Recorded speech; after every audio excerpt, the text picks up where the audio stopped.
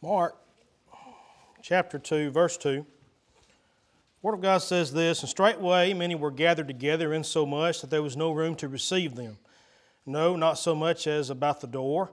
And he preached the word unto them. And they came unto him, bringing one sick of the palsy, which was born of 4. And when they could not come nigh unto him for the press, they uncovered the roof where he was, and when they had broken it up, they let down the bed wherein the sick of the palsy lay. When Jesus saw their faith, he said unto the sick of the palsy, Son, thy sins be forgiven thee. But there were certain of the scribes sitting there and reasoning in their hearts, Why doth this man thus speak blasphemies? Who can forgive sins but God only? And immediately when Jesus perceived in his spirit that they so reasoned within themselves, he said unto them, Why reason ye these things in your hearts? Whether is it easier to say to the sick of the palsy, Thy sins be forgiven thee, or to say, Arise and take up thy bed and walk? But that ye may know that the Son of Man hath power on earth to forgive sins. He saith to the sick of the palsy, He saith unto him, Arise and take up thy bed and go thy way into thine house. And immediately he arose and took up the bed and went forth before them all, insomuch that they were all amazed and glorified God, saying, We never saw it on this fashion. Dear Heavenly Father, Lord, we thank you for allowing us to come together here this morning. We thank you, Lord Father, for the service that we've had. We thank you for the Spirit, Lord Father, that we feel among us, Lord. We thank you for this message. And Lord, I thank you most of all for Jesus, Lord, in the coming season of Christmas. I thank you for the birth of a Savior, Lord, to save this world. I thank you for the many blessings that this church has been to this community, to myself, Lord Father. And I pray that we continue to be a light into a lost and dying world. I pray this morning that we can draw closer to you before it's everlasting too late. In Jesus' name I ask, amen. This morning, we're going to take a little bit of time to look at this story in the book of Mark, chapter 2, starting with verse 2. I skipped one because it just kind of leads you up to it. There's a story about a man that was sick. There's a story about a man that most of us know. There's been some songs written about this. There's been some wonderful things that we can reflect on in a certain piece of the Scripture. But the main thought behind it that we're going to be looking at this morning is a broken man. There was a broken man involved, and there was a broken man that was let through a broken roof. And that's what we want to focus a lot on this morning is a symbolism of brokenness and the things that being broken can help us. Now, a man goes through things, and we break things from time to time. Women, the same way. We break things in our life. I'm quick to, if I break something, now I'll try to fix it. My wife will tell you, he'll tear it all to pieces trying to fix it, but once he figures out that it's not worth fixing, he'll usually leave it laying around the kitchen or leave it laying around the house, and I'll have to throw it away, or maybe he'll eventually throw it away. But we are so quick as human beings today to take things that are broken, and when we determine that those things in our life that are broken, if it costs more money to fix than it is worth, what do we normally do with it? We throw it away. We take broken things every day, every week. We fill up garbage cans. You can look at our garbage can there in the fellowship hall. It's full.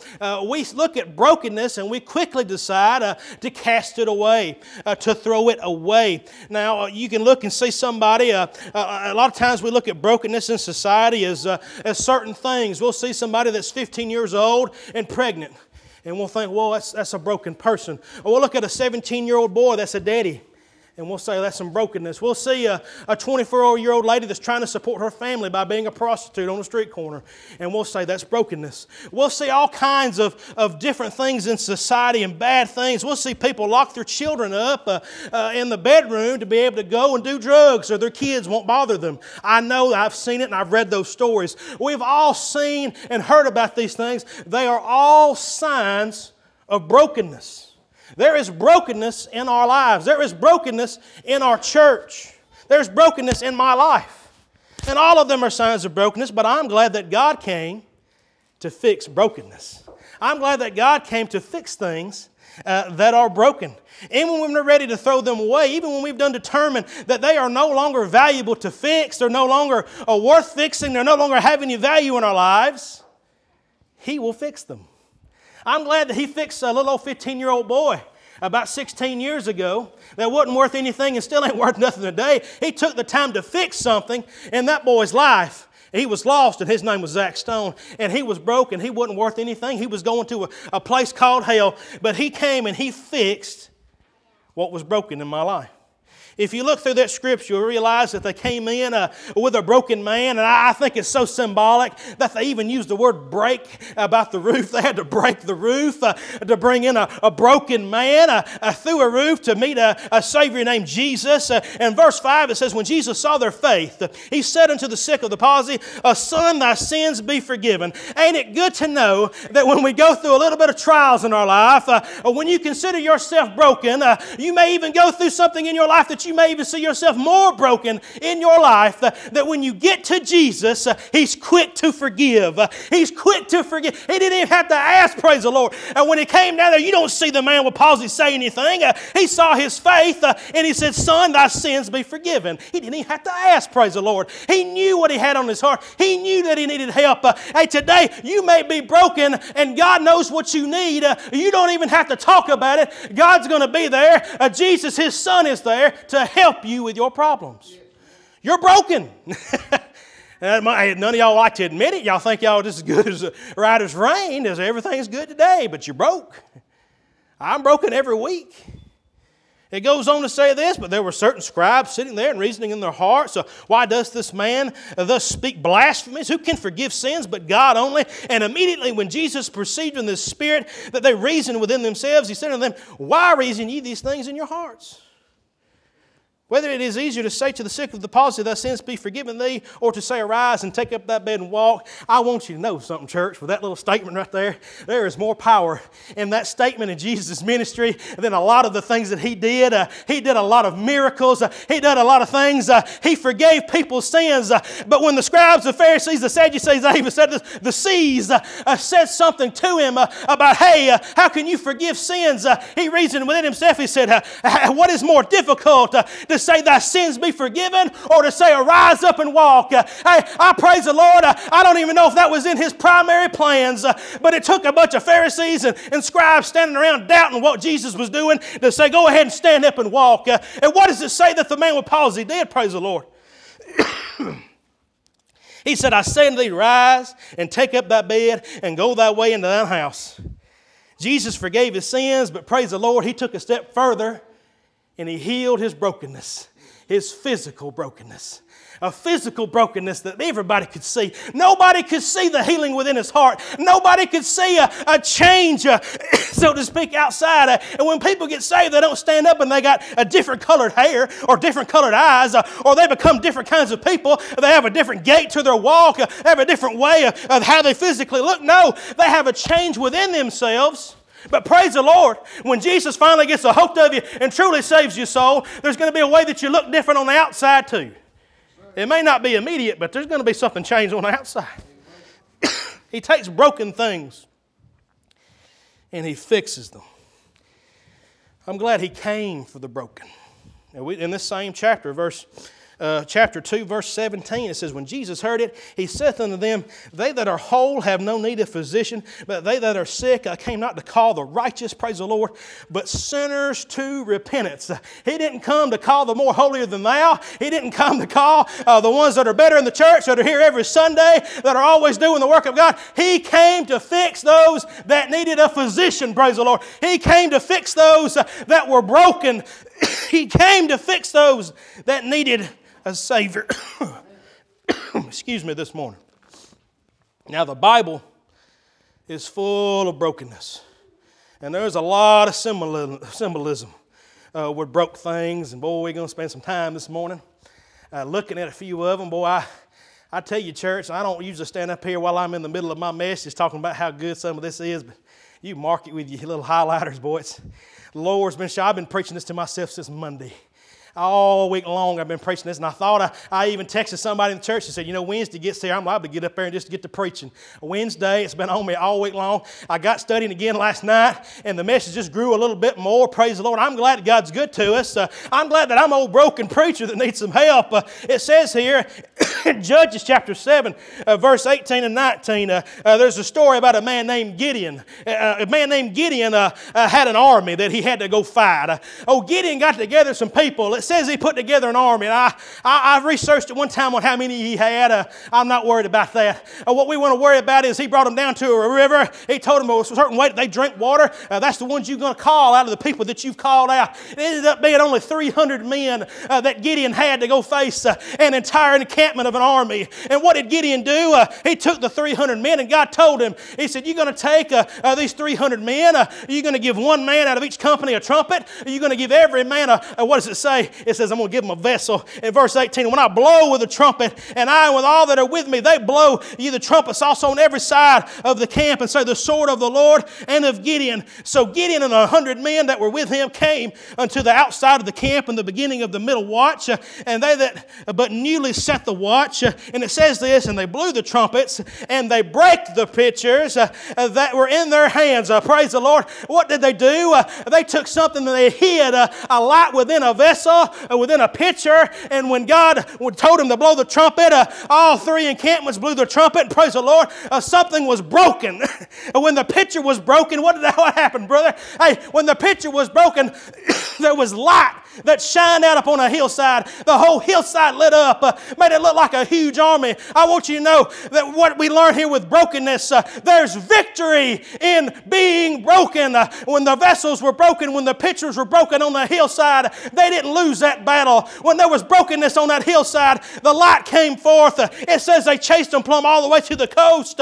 Just whipped them all over the place with 300 men. They killed them as they was running. There's victory in brokenness. There's victory in brokenness. Oh, in the book of Mark, chapter 14, verses 3 and 4, and being in Bethany in the house of Simon the leper, he sat at meat, and there came a woman having an alabaster box of ointment of spikenard, and very precious. And what does it say? And she brake the box and poured it on his head. Now, we've already talked about there's victory in brokenness. I want you to realize right here, it says this in verse 4, and there were some that were in indignation within themselves, and said, why was this waste of ointment made? For it might have been sold. Jesus said, in verse 6, let her alone, why trouble ye her? She hath wrought a good work on me. For ye have poor with you always, and whensoever ye shall, ye may do them good, but me ye have not always. Praise the Lord. Sometimes brokenness gives us an opportunity for a secret type of service, for a service that we can serve the Lord. The disciples didn't even know what was going on, but there was a woman that came, and she took a very valuable box. A lot of people might have believed that she was possibly a prostitute, and that was what she used to lure men in to be with. I don't know exactly what was going on in her life, but she took something that was valuable in her life. She broke the alabaster box of ointment. Once it's broken, it's done and over with. She brought something to Jesus in service that nobody else saw. Boy, there's service in brokenness. No one understood what that lady was doing, but Jesus did. In the book of Matthew, chapter 14, verse 19, and he commanded the multitude to sit down on the grass. We've already preached this last week, but we didn't preach it this way. And took the 5 loaves and the 2 fishes, and looking up to heaven, he blessed, and what does it say? And he brake and gave the loaves to his disciples, and the disciples to the multitude. I'm glad today there's victory in being broken. There's service in being broken. Oh, there's also Jesus making you grow when you're broken. Well, ain't you glad that you can grow when you're broke? I've been broken a lot of times. Now, I'm not talking about being broke with my bank account. I'm broke with that a lot too. But I've been broken a lot with Jesus Christ showing me that I need to change my ways. Jesus can grow things that are broken. There's growth in brokenness. Ain't it good to know that Jesus can take something so small and break it and make it just go and keep going? I'm glad that when I'm broken and I call upon the name of the Lord, He can help me to keep going and keep supplying my needs and keep going with everything that I need. 1 Corinthians chapter 11, verse 24, when He had given thanks, He brake it and said, take, eat, this is my body which was broken for you. Do this in remembrance of me. We talked a lot about brokenness this morning. We're going to keep talking about brokenness. There's something else that was broken. It says the body of Jesus. It says, which is broken for you. Jesus was broken for us. There's victory in brokenness. There's growth in brokenness. There's lots of things in brokenness, but there's salvation in brokenness. There is salvation in brokenness. Jesus came and He died so that He could give up His life for me. He came and had an old broken body. Now the Bible says that He had no bones broken in His body, and I believe that. But He came as a broken man on an old cross to be ridiculed, to die on that old cross for me and for you. There is salvation in brokenness. Understand today, church, all these things we're looking at, we're going to look at a little bit more. We have brokenness in our lives. We have mistakes that we've made. We've had things that we've done that we're not proud of. We have things that come out of our mouths that should not come out of our mouths. We have sicknesses, diseases. We have family members that are sick. We have people that are lost all around us. And what does it take? It takes brokenness in every situation. It takes humbleness in every situation. It takes somebody breaking themselves down. I tell you what, there's grown men today that don't like to cry. They're just ashamed to let out tears. But I want you to know, you've seen me do it. I'm just an old crying preacher. I don't like to do it. The Lord just makes me do it. I'm not telling you got to cry to receive salvation. I'm just telling you, when I get broke down, I tell you what, I just start crying. We get broke down, church. We face hard times. We face ridicule. We face embarrassment. We face so many things within our lives, and I do too. But what does God look for? I'm glad that God looks for something. And we're going to end with this piece of Scripture. We've talked a lot about brokenness here, but there's a brokenness that God looks for. In Psalms 51, verse 17, there is a brokenness spoke of that we need in the church house. There is a brokenness that is described that we need as people to receive salvation. There is a brokenness that we need to serve the Lord. There is a brokenness, if you're a child, if you're an adult, there is a brokenness that you need to be able to serve the Lord. It says the sacrifices of God are a broken spirit. It says a broken and a contrite heart. Oh God. What does it say? Thou wilt not despise. What is He looking for? What does God expect from His children? What does God expect from the church house? What does God expect from lost people? What does God expect from a community? What does God expect from us today as a whole? He is looking for brokenness. That's what He wants. When you realize that you are nothing, when you realize that you have nothing good to offer the Lord, when you realize 100% that everything you do is wrong and everything that God does is right, and when you realize that everything you do can't be good and everything that God does is right, when you realize that you need to shut your mouth a whole lot more than you realize that you need to open it, you will be broken. We have to realize that God will break us. Jesus fixes broken things. There's victory in broken things. There's service in broken things. There's growth. There's salvation. And that's what God's looking for. He's looking for you to be broke. Think about what you in your life need to do. What in your life needs to change? What in your life you need to show brokenness. There's brokenness all through this Bible. And every time that you see brokenness and you see somebody turn to God, everything's better.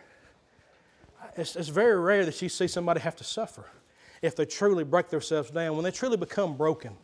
I look at David, and I think about David a lot. We bring up David in our church a lot. David made a mistake. Like I already said, the church is quick to throw things away if they're broke. Hey, people are quick to throw things away when they're broke. But what does David do? David makes a mistake. He commits adultery. He commits murder. He has a son. That son dies. Nathan calls him out on all these problems he's got going on. He falls down in sackcloth and ashes. The people are afraid to go to David and tell him what's happened to his son. But as soon as David sees the men standing in the hallway, he looks down, he knows. And they ask him and says, hey, you know what's going on? For in so many ways they do that. And David says, well, I can't bring him back. Realize that. I can't bring him back. But it says, I can go to where he's at. There's brokenness. It took a brokenness in David's life to make him the king he needed to be. There was a brokenness in Gideon's life that they had to go up on that old hillside. When Gideon's already doubted God 2 or 3 times, he's done laid out the fleece and said, Lord, wet the fleece. He done said, Lord, I know you wet the fleece, but I'm going to turn it over and I want you to wet the ground this time. We see doubt, we see brokenness, we see people that need the Lord right here in our church house. I want you to know that's what God expects, is for you to be broken. You are nothing. The Bible tells us there is none good but God. Break yourself down, church. Look to God to bless you. Look for God to lift you up. Get off your little high horse. Get off thinking that I'm better. Hey, I've had that in my ministry. I've had times that I just thought I could whoop the world. I'm telling you, in my ministry, I thought I could. It didn't take me but about 1 week of lacking off on my studies and 1 week of embarrassing myself behind a pulpit to know I ain't nothing. We need brokenness in our church. Are you broke today? I'm asking you that, church. Are you truly broken? Are you truly laying yourself down and saying, Lord, use me. Lord, I know I can't do anything without you. Lord, I know that I'm crippled. Not to say that I'm crippled physically, but I'm crippled spiritually. Lord, I need you to help me and put the pieces back together. I need you to help me grow. I need you to help to give me a victory. And if you lost today, I need salvation because your body was broken just for me. That's what we need as a church today. We need brokenness. As they get a verse of some song ready today, we focused on this last Sunday a little bit. What can God use? What can God use today? He can use somebody that's broke. He can use things that are broken. He can use you today. All you have to be is humble. All you got to be is broken. All you got to be doing is willing. That old man with the palsy, I believe he could have turned to those other people and said, just forget it. We won't make it through them doors. Just forget it. We'll never be able to get in to see the Messiah. I give up. My life's been tough. I haven't been able to hardly walk most of my life. I've been stuck in this old bed depending on people to tote me around. But what did his friends do? His friends took him up on a rooftop.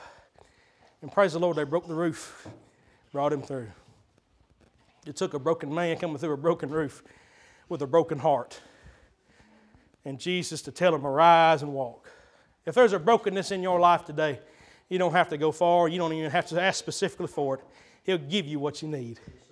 He will give you what you need. All you got to do is come looking. Hey, the palsy man could have sat outside the door and said, whew, forget this crowd's too big. I can't do this. Can you imagine the commotion with a house full of people and they break the rooftop loose and they let the man through? You don't think every eye was on the palsied man? You don't think everybody was looking thinking, what is these crazy folks doing letting this man through this roof? He can't walk. Why is he wasting up all this space with this big old bed? Praise the Lord, he came to receive salvation and he came to be healed from his brokenness. What do you need to be healed from today? What do you need help with today? What do you need Jesus to fix in your life? He'll fix all of it. And you won't even really have to ask. As we stand, what page you got?